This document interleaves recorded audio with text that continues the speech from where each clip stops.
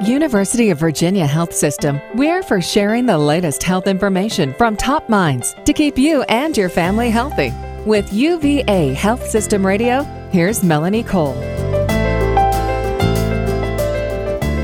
Young children will sometimes have tummy aches, but when do they signal a potentially serious problem? My guest is Dr. Barrett Barnes. He's a board-certified pediatrician who specializes in caring for children with gastrointestinal conditions. Welcome to the show, Dr. Barnes. What are the most common causes of stomach pains in children? Because they get tummy aches all the time. Right, I agree. Thanks for having me, Melanie. This is certainly a very common condition. We see it a lot, as do our colleagues out in the community. It's a huge list, so to try to rock and roll through that very quickly can be difficult, but I'll try to do my best. In general, we look at the timing. Is it pain that's been going on for more or less than 2 months? What is the age of the child? Are they verbal? Can they express why and where and how? Where do they localize the pain? If we then take that and divide it into things that are more common and often that while the symptoms are real, not as necessarily harmful, we would say those are usually what we call functional disorders. They interfere with daily function. Irritable bowel syndrome is a classic example of that. In younger children and school-age children, the most common probably functional disorder is constipation. It's about a third of the children that we see, and it causes lots of complaints, nausea, reflux symptoms, but especially abdominal pain. And then functional abdominal pain of childhood, or what our parents used to call school belly. Kids that get belly pain kind of during the school year, it typically gets better on holidays or on weekends. And then even more rare conditions that are still in the functional spectrum, abdominal migraine. These children are having migraines, they're just having more gastrointestinal symptoms than headaches. And then there's the more serious, which are thankfully less common. And those we typically think about in terms of broad categories. Could this be infectious? Chronic infections like Giardia or H. pylori? Could this be an anatomic issue? So could this be an acute appendicitis? Is this a chronic inflammatory condition like inflammatory bowel disease? Is this immune-mediated, say, celiac disease? Or is this actually a manifestation of an allergic disorder like eosinophilic esophagitis? And then finally, the last thing we have to think about is this truly gastrointestinal or not? Many children will complain of abdominal pain, and it may have nothing to do with the gastrointestinal tract. And so thinking about other organ systems like the renal system, et cetera.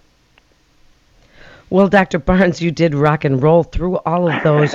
So, no, that was great. And, you know, when kids complain about stomach aches, and as you say, the school belly and constipation, so common, and of course it causes all kinds of pain, when should parents be concerned that it is something more? How do we know if it's just constipation? As a parent who keeps track of their children's poop, you know, I know if they're constipated, but not all parents do. How do we know to bring them into you? Exactly, and that's a great question, and one we see.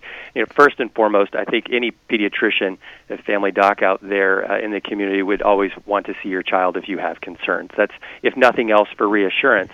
In general, we talk about what we call, quote, red flag signs or symptoms, and these are concerning signs or symptoms that the pediatrician or family doc may recognize, anything that would get our attention quickly. So if you notice your child is not gaining weight or growing well, that's not normal. Children are supposed to gain weight and grow. If the child is having belly pain and lots of vomiting that can't be explained, you know, just having one too many, quote, viral infections, blood from either end is never normal and needs to be seen right away. Children with recurrent trouble swallowing, children with recurrent urinary tract symptoms. Any of those things would get our attention, and sometimes they can be subtle. You're exactly right. Trying to find out, you know, what your child is doing in the bathroom for some families is easier than others. There are some families where it's totally developmentally normal that once a child is potty trained, they may not discuss or describe with their parents in detail what they're doing in the bathroom. That's normal, but that means that there are times when what they're saying they're doing in the bathroom, they're not, especially with regards to going to poop. So sometimes having that somewhat embarrassing conversation with your preteen needs to happen to make certain that they're actually going to the bathroom every day. So if parents come to see the pediatrician and it's determined that it isn't something more serious, then what can parents do at home? So you've started by saying, have that discussion. Learn to kind of find out what your kids are doing in the bathroom. Maybe occasionally take a look, see if there's blood or anything so that you know. Correct. What else can we do at home? Are there over-the-counter things? Right. What can we do? Great. That's a great question. Typically, in addition to doing what we just described, making certain that their diet is healthy, that they're not having over indiscretions with things that can upset the stomach. Certainly, simple sugars is a big player there. So kids that drink a lot of soda, or where I'm from, the Midwest, pop, sweet tea, those kind of things, they can upset the stomach, especially if you overdo it. Kids are getting way too much caffeine. Caffeine's a great bowel stimulant, can cause diarrhea and belly pain. So really trying to look and see what the ingredients are. Making certain they're having normal bowel habits. And then, is the pain distractible or not? Can you somehow get them to distract? Will also help. Focusing on it a lot can actually make it worse. And then in terms of over-the-counter, there's really not one great remedy out there. Otherwise, there would be one bottle that we'd all get at the counter instead of lots of choices. And it's really hard to know which one to use. Certainly in younger children, toddler, infant age, we wouldn't recommend any of those things. There are some supplements that have been shown in the literature to offer some benefit. Probiotics in particular. These are good bacterial species. We are all supposed to be colonized with them, and taking them on a regular basis can reduce many gastrointestinal complaints. The kids that are having belly pain with some reflux complaints or heartburn, trying a topical antacid like calcium carbonate, the brand name there would be something like Tums, or something similar like Maalox, can offer relief. And if they're having headache at the same time and they're old enough to take medications like NSAIDs or acetaminophen, that's a reasonable choice. It just, again, you don't want to overdo it. You may cause more problems. Those are the simple things we usually tell families to do at home. And if those aren't working, then it may be time to consider seeing their pediatrician again, or more importantly, a pediatric gastroenterologist. Dr. Barnes, I'd like to jump back to probiotics for a minute because Sure. This is a great suggestion. Do you have any specific way? I mean, can kids get it by eating a good quality Greek yogurt? Can they get it in a chewable tablet? How do you like them to get their probiotics? So it's a great question. There are lots of different ones available on the market. There are a few that have actually been studied in the literature, a few species and multiple species. And typically, that part of the market is there are lots of varieties now. So powders, capsules, and chewable forms. And then obviously, yogurt manufacturers have started to add those products back in.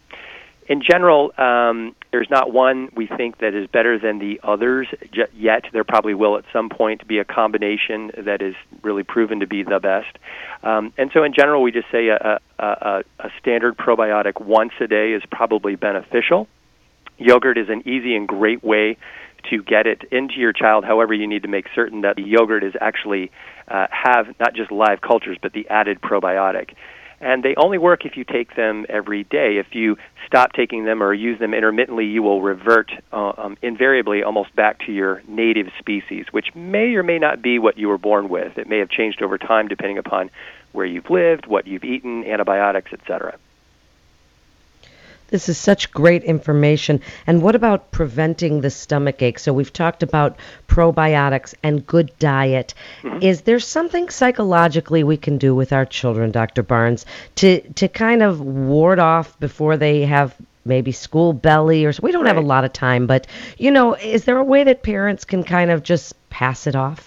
Sure, it's common sense things. Hand hygiene during the school year, washing your hands to reduce the risk of infection with soap and water. Avoiding, asking your pediatrician or family doc, why is my child going on antibiotics? Is this truly a bacterial infection? So avoiding overuse of antibiotics, making certain they have a healthy diet with a variety of food sources, trying to eliminate stress and finding healthy outlets for stress, physical activity, exercise, family time together, doing things that working together to try to reduce stress, increasing physical activity, and then obviously paying attention without going overboard to bowel habits, how often they're pooping, what does it look like, any concerns. And why should families come to UVA Children's Hospital to receive care for stomach problems? I can give you multiple reasons, but I'm going to give you two quick ones. One is that we have 4 outstanding pediatric board-certified gastroenterologists, 3 outstanding nurses, 1 nutritionist, and 2 administrative assistants that all practice state-of-the-art medicine. A more specific example is you really want to go to a place where you're at the cutting edge, and a good example of that is our eosinophilic esophagitis clinic. That's a multidisciplinary clinic within PGI where you're going to see a gastroenterologist, 2 allergists, a nutritionist, and it's all put together by an outstanding nurse coordinator that allows Dr. Cummins and Tripathi, our 2 allergists, and myself to think at our highest level. And then we work very closely with Tegan Medico, our nutritionist, to make certain that the families are getting the whole picture. So for a relatively rare disorder, a food allergy problem, you're going to see 3 different doctors, a nutritionist, and then have a nurse put it all together. And you're not going to get that in most communities. So whether you have a general GI issue and you just need to see a gastroenterologist that's going to be able to help kind of tease that out, whether it's simple constipation or maybe something more worrisome like inflammatory bowel disease, or you truly have a relatively rare disorder, eosinophilic esophagitis, a food allergy condition that leads to trouble swallowing, we're going to offer that all here at UVA in a way that's family-centered and family-friendly. Thank you so much, Dr. Barrett Barnes. You're listening to UVA Health Systems Radio. And for more information, you can go to uvahealth.com. That's uvahealth.com. This is Melanie Cole. Thanks so much for listening. Have a great day.